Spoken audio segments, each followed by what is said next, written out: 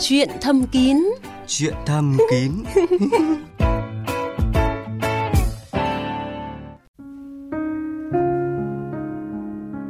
Thanh Phượng rất vui được gặp lại quý vị thính giả của chương trình Chuyện thầm kín. Chương trình của chúng tôi được phát sóng lúc 22 giờ các ngày thứ 3, thứ 5 và thứ 7 hàng tuần trên kênh VOV2 của Đài Tiếng nói Việt Nam. Quý vị có thể kết nối với chương trình thông qua số điện thoại là 0243 266 9595 để được chuyên gia của chương trình tư vấn trực tiếp, hoặc là tương tác với chúng tôi qua trang fanpage Chuyện thầm kín với ảnh đại diện là hình ảnh gắn kết giữa giới tính nam và nữ và có logo VOV2. Quý vị và các bạn thân mến, chương trình ngày hôm nay thì rất vui mừng được chào đón bác sĩ Tạ Việt Cường, Phó Giám đốc Trung tâm Khám, Điều trị và Chăm sóc Sức khỏe Sinh sản của Bệnh viện Phụ sản Hà Nội. Xin chào MC Thanh Phượng, chào các quý vị thính giả của chương trình VOV2. Hôm nay bác sĩ Cường rất là vui được đồng hành cùng với chương trình Chuyện thầm kín.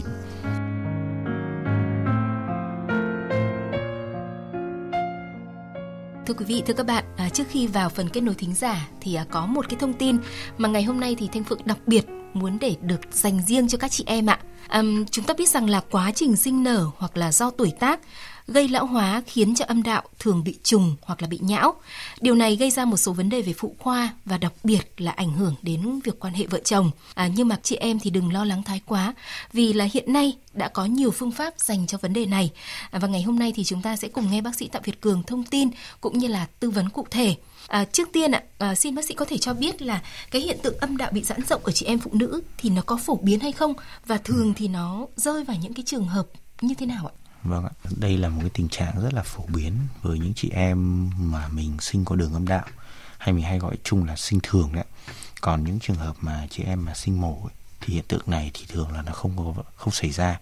Mình cứ hình dung là này, trước khi mà mình sinh ấy, thì cái đường âm đạo của mình nó rất là nhỏ, cho 2 ngón tay vào thì mình thấy là chặt và cứng, tức rồi.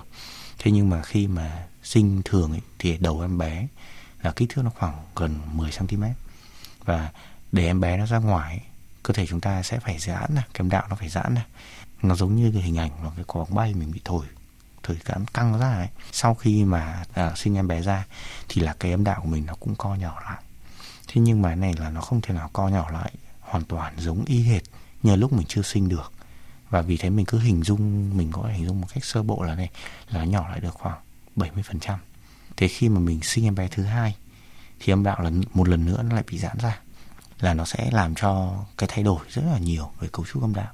Có thể là ngày xưa ấy, thì khi mà chưa sinh lần nào ấy, thì âm đạo nó là một cái khoang ảo và không có không khí nó đi vào.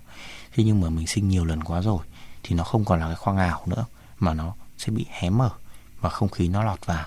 Chưa kể nó còn có thể còn cái sẹo do rách do em bé nó sinh đi qua, nó sinh ra nữa, dẫn đến là nó thay đổi cái môi trường âm đạo. Vâng. Làm chị em phụ nữ dễ bị viêm nhiễm hơn, cũng như là vì âm đạo, cái thành âm đạo nó bị giãn quá rộng, dẫn đến là cái cảm nhận của mình khi mà mình quan hệ tình dục thì nó cũng bị giảm sút đi. Ngoài ra nó còn phụ thuộc vào yếu tố là khi hai vợ chồng sống với nhau trong một thời gian dài, cái sự lãng mạn trong tình yêu ấy, nó cũng bị giảm sút đi. Và chính vì thế nên là kết hợp với hai cái yếu tố đấy thì làm cho việc quan hệ của mình nó kém đi. Qua cái công tác khám và điều trị thì bác sĩ nhận thấy những cái tâm tư của chị em như thế nào? Đặc biệt như bác sĩ vừa mới trao đổi về những cái ảnh hưởng khi mà cái âm đạo của chị em nó không còn được say khít như xưa nữa. Đây là một cái vấn đề nó cũng xảy ra rất là thường xuyên với các cặp vợ chồng, mà nhất là người vợ thì đã sinh thường. Đáng tiếc là nó lại là này, nó không phải là vấn đề cấp tính, mà nó là diễn biến từ từ, nó thay đổi từ từ. Chính vì thế nó còn bị những cái yếu tố khác liên quan đến cuộc sống. Ví dụ như là một gia đình mà vừa có em bé chẳng hạn, cái việc chăm sóc em bé nó cũng ảnh hưởng đến cái đời sống vợ chồng. Và nó làm thay đổi cái nếp sống, làm cho cái sự lãng mạn trong cái tình yêu của các vợ chồng ấy, nó bị giảm sút đi.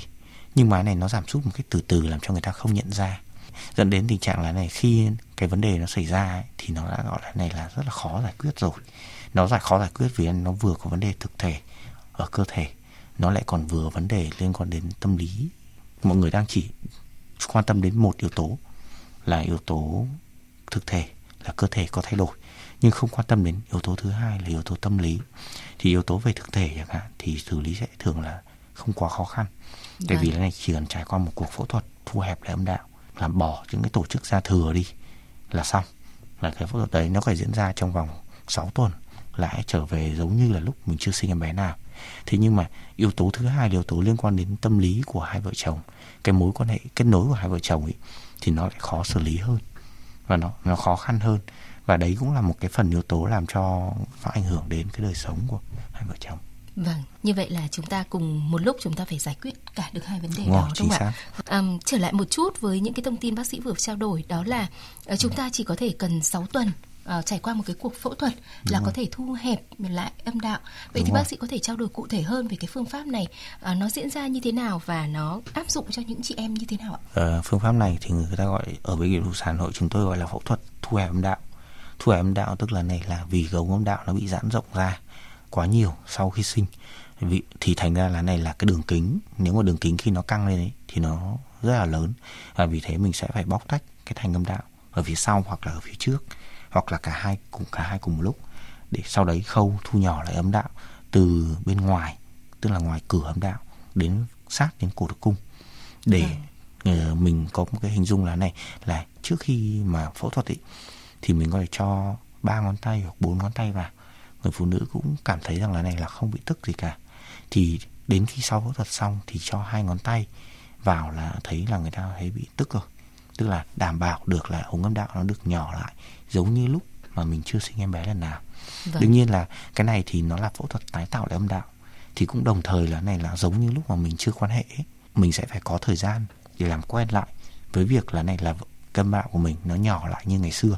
Nó không thể dễ dàng là này là lúc nào đưa vào cũng quan hệ ngay lập tức được, kể cả mà không có ham muốn, hoặc là này là không, người phụ nữ chưa đủ ham muốn hoặc chưa đủ hưng phấn vẫn quan hệ được, thì đấy nó sẽ không thể nào như thế được nữa. Và chính vì thế nó lại, nếu mà một cặp vợ chồng mà không có sự đồng thuận với nhau chẳng hạn, thì người phụ nữ bạn vợ ấy, bạn ấy sẽ thấy rằng là này là tôi không ham muốn, bạn ấy không tiết dịch âm đạo, và như thế âm đạo nó nhỏ như thế thì không thể nào quan hệ được. Vì đấy là lý do tại sao mà mình phải giải quyết đồng thời cả hai vấn đề về kết nối giữa người vợ và người chồng, cũng như là vấn đề về thay đổi về thực thể của cấu tạo của cơ quan sinh dục của người phụ nữ. Thực ra nhiều chị em nhắc đến hai chữ phẫu thuật thì thường có một cái cảm giác e dè.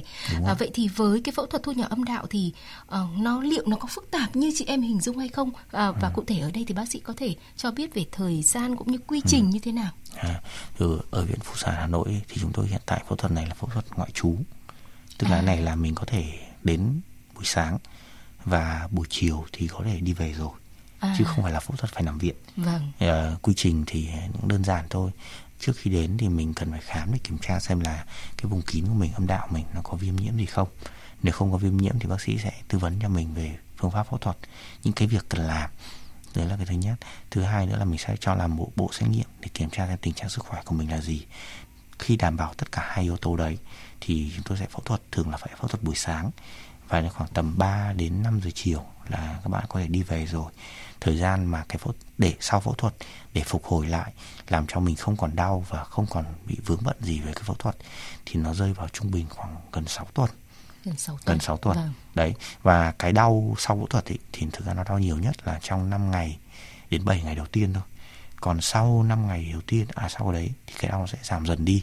Và thường các chị em thì thấy rằng cái này là sau 1 tuần là mình có thể hoạt động đi lại bình thường.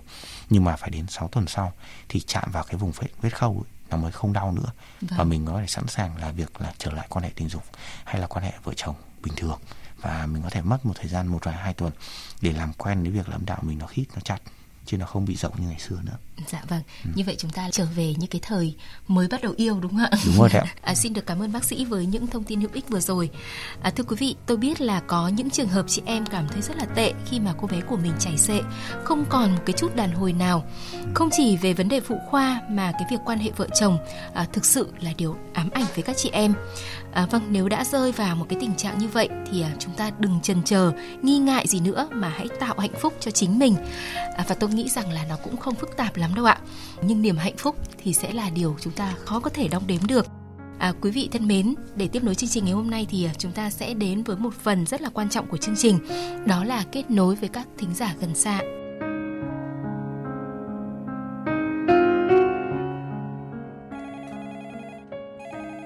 Vâng, Chuyện Thầm Kín xin được kết nối với vị thính giả đầu tiên ạ. Alo, chúng tôi xin nghe ạ.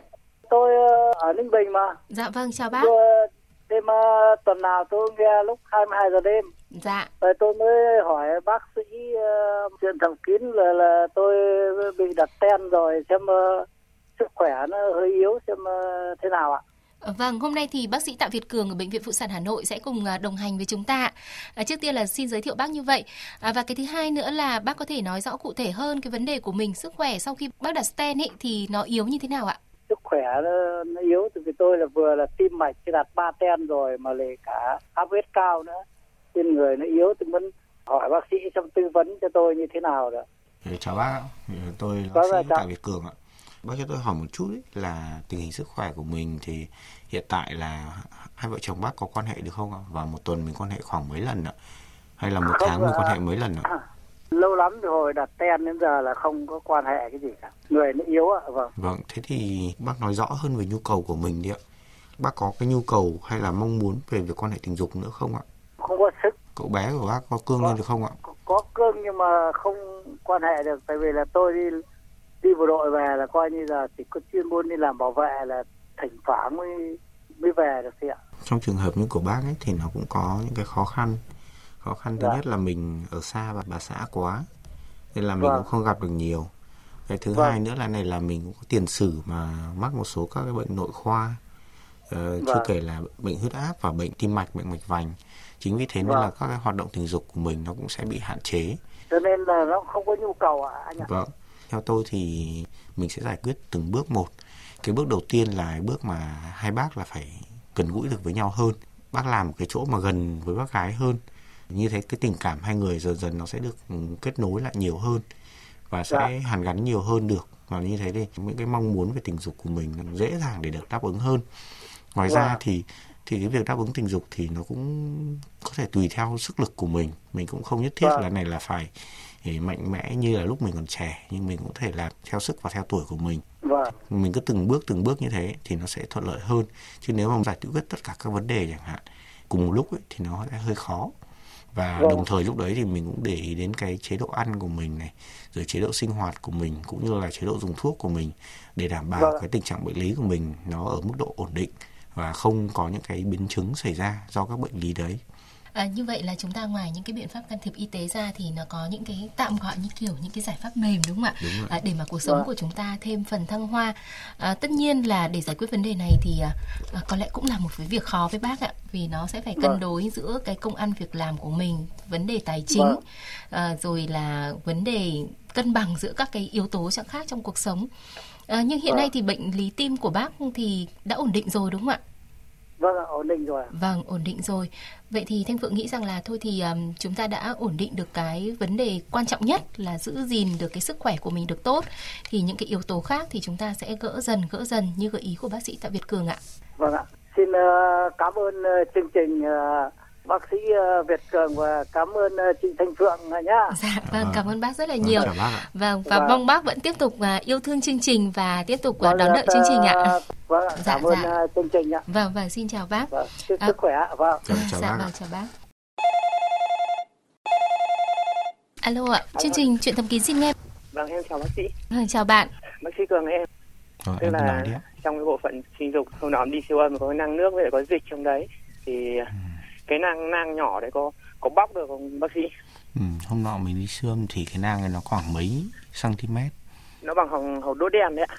Tức nó chỉ khoảng tầm 1, chưa đến 1 cm đúng không ạ? Mình có bị đau hay tức gì không ạ? Tức là mình bóp ở đấy thì nó tức, còn bình thường nó không tức ạ. Thì thường là những trường hợp mà cái nang nước nhỏ đấy thì mình bóc rất là thuận lợi và dễ dàng thôi. Cái đấy nếu mà nó nằm ở nông ở ngay dưới da chẳng hạn thì mình có thể gây tê tại chỗ để mình bóc. Còn trong trường hợp mà nó nằm ở sâu chẳng hạn thì có thể mình sẽ phải gây tê một nửa người để bóc. Chúng ta có thể làm và đi về trong ngày. Hôm trước mình đã đi khám ở đâu rồi? Em mới đi khám ở phòng khám ở trên Phú Thọ, trên Hạ Hòa. Nếu những trường hợp nang ở vùng dưới bìu ấy, thì nó có mấy loại nang. Thứ nhất là nang ở đầu tinh hoàn. Thứ hai là nang ở thần tinh. Thì thực tế mà nói những cái nang này thì nó cũng không phải là bệnh lý ác tính. Chủ yếu nó là nang chứa dịch và tiết dịch thôi.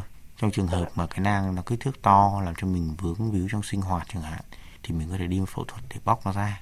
Và thường thì bao giờ phải xác định cái nang này kích thước nó như nào. Bạn cũng đừng có gì mà lo lắng cả, vì đây là một cái bệnh lý nó cũng đơn giản. và không có gì nặng nề cả. Mình có thể làm phẫu thuật và về trong ngày được. Chắc là như bác sĩ vừa trao đổi nó cũng không quá phức tạp, mình có thể xử lý được ngay, đi về trong ngày rất là tiện, đúng không? Đúng rồi. Vâng, em cảm ơn bác sĩ. Cảm ơn em rất là Cảm ơn nhiều. chương trình ạ. Chào em nha.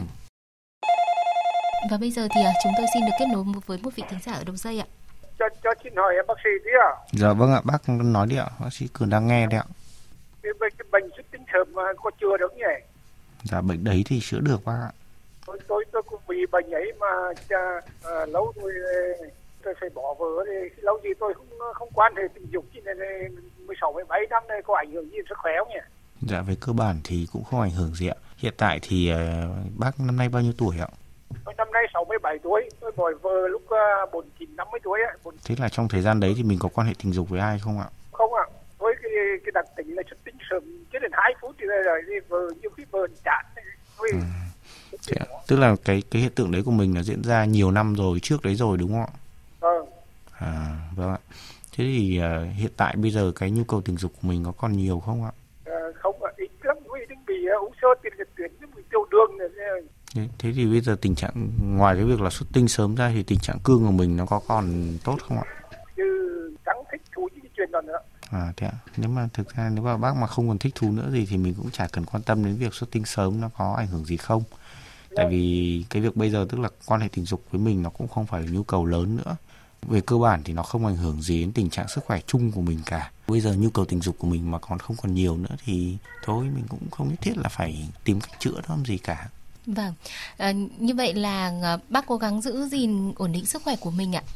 Ở đây thì có lẽ là Thanh Phượng chỉ có một đôi chút tiếc nuối khi mà chúng ta buộc phải chấm dứt hôn nhân vì những cái lý do, những cái vấn đề đáng lẽ có thể sửa chữa được nhưng mà chúng ta đã bỏ lỡ, rất là đáng tiếc. Vâng, bây giờ thì bác có còn mong muốn ở với một bà nào đấy không? Cho tuổi già của mình có thêm bầu bạn không ạ? Không, vì thích độc lập tự do chứ. Chắc tốt. Ở một mình lâu cũng quen rồi đúng không ạ? Vâng. Dạ vâng, tại vì bác cũng một mình lâu năm quá rồi cho nên là chắc cũng đã quen với cái cuộc sống này, tự lo được cho bản thân rồi. Vậy thì Thanh Phượng chúc bác là giữ được nhiều sức khỏe ạ, để chúng ta bình yên sống một cái cuộc sống tuổi già, những năm tháng bình yên nhất ạ. Dạ vâng. Cảm ơn bác sĩ, cảm ơn chương trình nha. Dạ. Vâng, và bây giờ thì chúng tôi xin được kết nối với một vị thính giả tiếp theo ạ. Alo ạ. Dạ vâng, mời chị ạ. Dạ vâng, em muốn hỏi một chút là như này. Con trai em ấy thì năm nay là cháu được 5 tuổi rồi. Nhưng mà khi cháu sinh ra thì cái bộ phận sinh dục của cháu là hơi có vấn đề một chút. Tức là nó bị nhỏ so với các bé khác.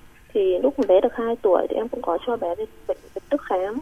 Thế thì thời điểm đấy thì bác sĩ cũng hẹn là sẽ đi về Long Ba quy đầu cho bé đấy. Thì sau đó khi mà có kết quả thì sẽ quay lại bệnh viện. Thế nhưng mà về sau đó thì em lại cho bé lên trên bệnh viện Nhi. Viện Đức cũng có bảo là sang viện Nhi để xét nghiệm các nội tiết tố. Thì em cũng có sang đấy để em làm các nội tiết tố rồi xét nghiệm nhiễm sắc thể cho bé. Thì tức là cái tình trạng nhiễm sắc thể của bé là bình thường. Em thì em cũng rất là mong muốn là điều trị cho con, vì bây giờ bé cũng 5 tuổi rồi. Nhưng mà nên Viện Đức lên Nhi. Bác trưởng khoa khám lại cho con em thì bảo là con em chưa phải mổ, thì cứ để theo dõi. Mà bác cũng bảo về là Long Ba quy đầu thôi, cũng chưa thể mổ được. Thì em muốn hỏi chương trình ấy, thì nếu mà trong trường hợp tình trạng con em thì bây giờ em khám ở đâu, phương án điều trị nó tốt hơn cho con em được không ạ? Dạ vâng, bây giờ bác sĩ sẽ cùng trao đổi với chị nhé. Dạ vâng. Chào chị, tôi thì là bác sĩ Cường. Cho tôi hỏi một chút nhé, là khi mà mình đến khám ở bệnh viện Nhi ấy, thì cái chẩn đoán chính xác của bác sĩ với tình trạng em bé của mình là gì? Là bị hẹp bao quy đầu hay là bị cái bộ phận sinh dục nó bị nhi tính hay là bị như nào ạ? Con em thì khi mà khám viện Nhi ấy thì bác bảo là bị đún dương vật, cần phải mổ. Thế sau đó thì khi mà em hẹn lịch mổ cho em thì em muốn chọn bác sĩ.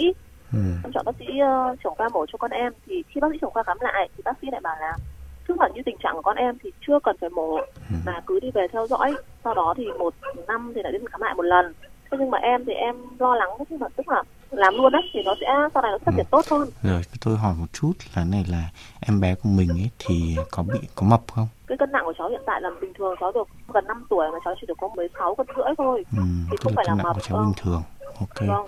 Rồi tôi thấy là như này, mình đã đi khám ở hai cái bệnh viện mà rất là có uy tín ở Hà Nội, mẹ còn là trưởng khoa của các bệnh viện khám nữa, bệnh viện Việt Đức đúng không ạ, và bệnh viện Nhi.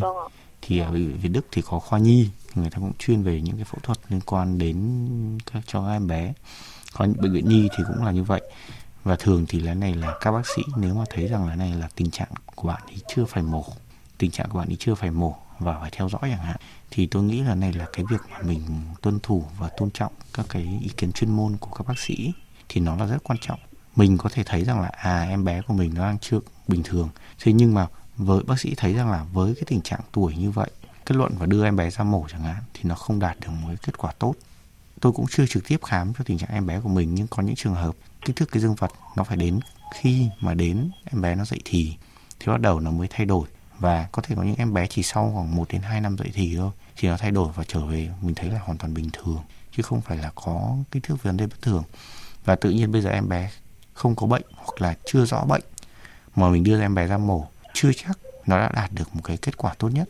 Chứ kể là này là khi em bé nó còn rất là nhỏ thì các hệ thống dây chằng này, rồi kích thước của dương vật nó rất là nhỏ, các cái mạch máu nuôi các cái khu vực đấy nó cũng nhỏ, và cái nguy cơ mà tổn thương khi mổ ấy, thì nó cũng sẽ cao hơn rất nhiều so với em bé nó lớn hơn. Cái kích thước dương vật thì cái việc có dương vật ấy, thì nó không gây ra ảnh hưởng gì nhiều đến khả năng sinh sản của em bé cả, tại vì là khả năng sinh sản nó có liên quan đến 2 cái tinh hoàn nữa. Theo tôi nghĩ thì bạn cũng đừng bị lo lắng quá nhiều, và bác sĩ đang bảo mình là này là định kỳ hàng năm mình đi khám lại và theo dõi theo cái sự phát triển của em bé, theo cái sự phát triển dậy thì của em bé, thì mình cứ bình tĩnh và theo sự phát triển như vậy.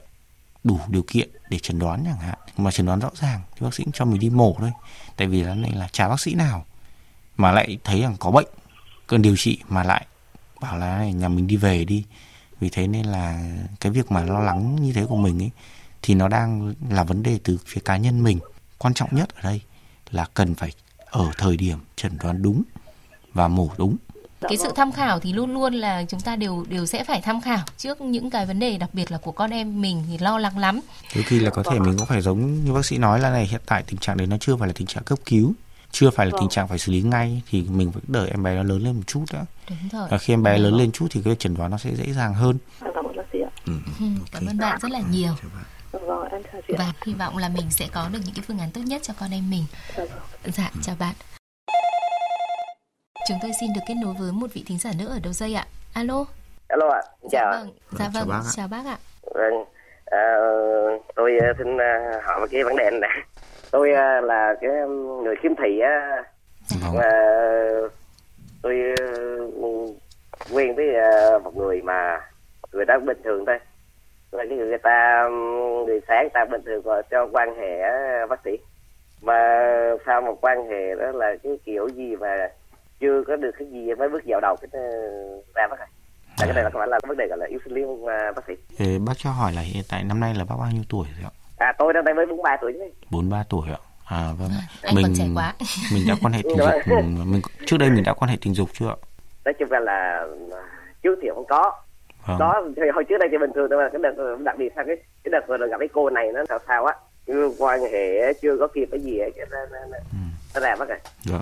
Cái tình trạng của mình thì y học người ta gọi là tình trạng xuất tinh sớm, nó nằm trong bệnh cảnh của bệnh lý rối loạn xuất tinh. Xuất tinh sớm thì nó không phải lúc nào cũng là tình trạng bệnh lý, vì mình đang ở giai đoạn mà mới gặp nhau, cảm xúc đang rất là rào rạt. Đấy là tình trạng là mình không kiểm soát được cái thời gian xuất tinh của mình. Thì nếu mà hiện tượng này nó chỉ diễn ra trong một thời gian ngắn, sau một vài lần khác mà bạn không thể có vấn đề ấy nữa, thì tức là mình cũng không có gì phải lo lắng cả. Và mình thử áp dụng một số cái giải pháp, ví dụ như là dùng bao cao su, cái loại bao cao su bình thường, cũng như là bao cao su mà nó có cái chất gây tê một chút để làm cho giảm bớt cái hưng phấn của mình đi mà không đỡ, thì mình có thể đến gặp bác sĩ. Ở Đắk Lắk thì bác sĩ có biết ở Đắk Lắk có cái khoa nào mà có thể khám chứng này bác sĩ? Nổi tiếng và điều trị về cái này nhất thì nó ở thành phố Hồ Chí Minh, có thể đến bệnh viện Bình Dân. Cái này là người ta nói, nhưng mà em muốn hỏi bác sĩ coi là nó có đúng như vậy không nha. Người ta nói là những người khiếm thị bọn nghe với bác sĩ, vâng, là sinh lý nó cao hơn là cái người bình thường, đều có đúng bác sĩ? Không có cái nghiên cứu nào nói rằng là ở với những người khiếm thị ham muốn tình dục thì nó cao hơn so với người bình thường cả. Và những cái ham muốn tình dục ấy, khi mà được giải tỏa một cách thỏa mãn, hay còn gọi là này là hòa hợp với người bạn đời của mình ấy, thì cái ham muốn tình dục nó sẽ giải phóng và được giảm bớt đi. Còn trong trường hợp mà cái ham muốn tình dục của những người mà bị sốt tinh sớm chẳng hạn, thì đấy là xuất tinh ra nhưng mà không giải tỏa được hoàn toàn cái ham muốn tình dục đấy, và cái đó nó tạo thành một cái phản ứng tích lũy, làm cho mình cái mong muốn tình dục của mình càng ngày càng nhiều hơn. Và vì thế nên là này, nếu mình không cố gắng để tìm cách giải quyết vấn đề đấy thì càng ngày tình trạng xuất tinh sớm nó sẽ càng diễn ra nhanh, và cái sự ức chế về tình dục của mình thì càng ngày nó càng nhiều. Em rút kinh nghiệm từ bản thân thế này nè, như bản thân em là cái người khiếm thị nha, và ví dụ như em đang ngồi mà nghe một cái giọng nói của nữ nào mà nó ngọt ngọt á nha, là tự nhiên nó cương cứng nhắc rồi bác sĩ. Tôi thì tôi nghĩ là cái tình trạng đấy thì nó cũng không phải là cái dấu hiệu để nói rằng là này là cái ham muốn tình dục của những người khiếm thị thì cao hơn. Tại vì con người ta thì có các cái giác quan, ví dụ như là có thị giác này, thính giác này, khứu giác này và xúc giác này. Chỉ có những người thì nếu mình là người khiếm thị chẳng hạn thì cái phần thị giác của mình nó bị hạn chế, thì những cái phần giác quan khác của mình thì nó lại phát triển mạnh hơn, và dẫn đến tình trạng là này là mình có thể mình vì là chỉ nghe giọng nói chẳng hạn là mình đã thấy yêu cái giọng nói đấy rồi, và làm cho cái cảm xúc của mình nó lên rồi. Nhưng cũng có người ta thấy là này là người ta có tác về xúc giác hoặc là khứu giác, có người là người ta ngửi thấy mùi nước hoa chẳng hạn, mùi nước hoa đặc biệt chẳng hạn, người ta cũng thấy cái dương vật nó cứng cứng lên, hoặc là này là người ta chạm sờ vào tay một cô gái đó chẳng hạn, thì là người ta đã thấy rằng là này là cái ham muốn tình dục, nó mong muốn tình dục của mình nó tăng lên rồi, thì cái đấy nó cũng là một điều rất là bình thường thôi, chứ nó không phải là một cái vấn đề gì nó là khác biệt hay là bệnh lý cả. Tại vì thế này nè, người ta nói, nhưng mà lúc trước là mình không cơ sở khoa học, cho nên hôm nay là gọi điện đến đây là gặp bác sĩ á, là để nó sáng tỏ ra một cái số vấn đề chứ không có là nhiều người bạn bè nó cứ những người mà khiếm thị họ cứ nói là người sáng họ có nói là sinh lý của mình cao hơn người thường, nhưng mà em thấy cũng không có cơ sở khoa học. Nhưng mà hôm nay là đúng rồi, gặp bác sĩ hôm nay là nói là để nó giải tỏa bớt những cái nghi ngờ mà mình từ trước đây liên quan cho người khiếm thị mình là bác sĩ. Mà thực ra oan một tí cũng không sao đâu ạ. Oan gì chứ, cái oan này Thanh Phượng nghĩ rằng là cũng không đến nỗi mà chúng ta cần phải phủ nhận hoàn toàn đó, đúng không ạ? Biên tập viên Thanh Phượng là thần tượng của tôi đấy. Dạ, cảm ơn anh. Và Thanh Phượng chỉ nghĩ rằng là mỗi người thì chúng ta cảm nhận vẻ đẹp bằng những cảm xúc và giác quan khác nhau. Người thì nhìn bằng mắt thì thấy yêu, nhưng người thì nghe giọng nói thì đã yêu rồi, đúng không ạ? Thế cho nên là nghe giọng nói thì cũng không khác gì là được ngắm người cả. Thế cho nên là cũng không có gì đặc biệt, cũng không có gì khác biệt cả, mà chúng ta đều là những con người có những cái cảm nhận khác nhau, thì chúng ta yêu thương người khác, người đối diện bằng những cách của mình, bằng cách riêng của mình vậy thôi. Anh nhá. Vâng, chúc cho là bác sĩ là được dồi dào sức khỏe. Biên tập viên Thanh Phượng là có cái giọng nói rất là dễ thương. Cảm ơn anh. Chúc cho bạn là càng phát triển với cái khả năng giọng nói MC này. Chúc cho chương trình Tầm Kính của chúng ta là ngày càng phát triển hơn nữa. Dạ, vâng, cảm ơn anh, và mong anh tiếp tục đón đợi những cái chương trình Chuyện Thầm Kín anh nhá. Vâng, cảm ơn. Dạ, vâng, chào anh ạ.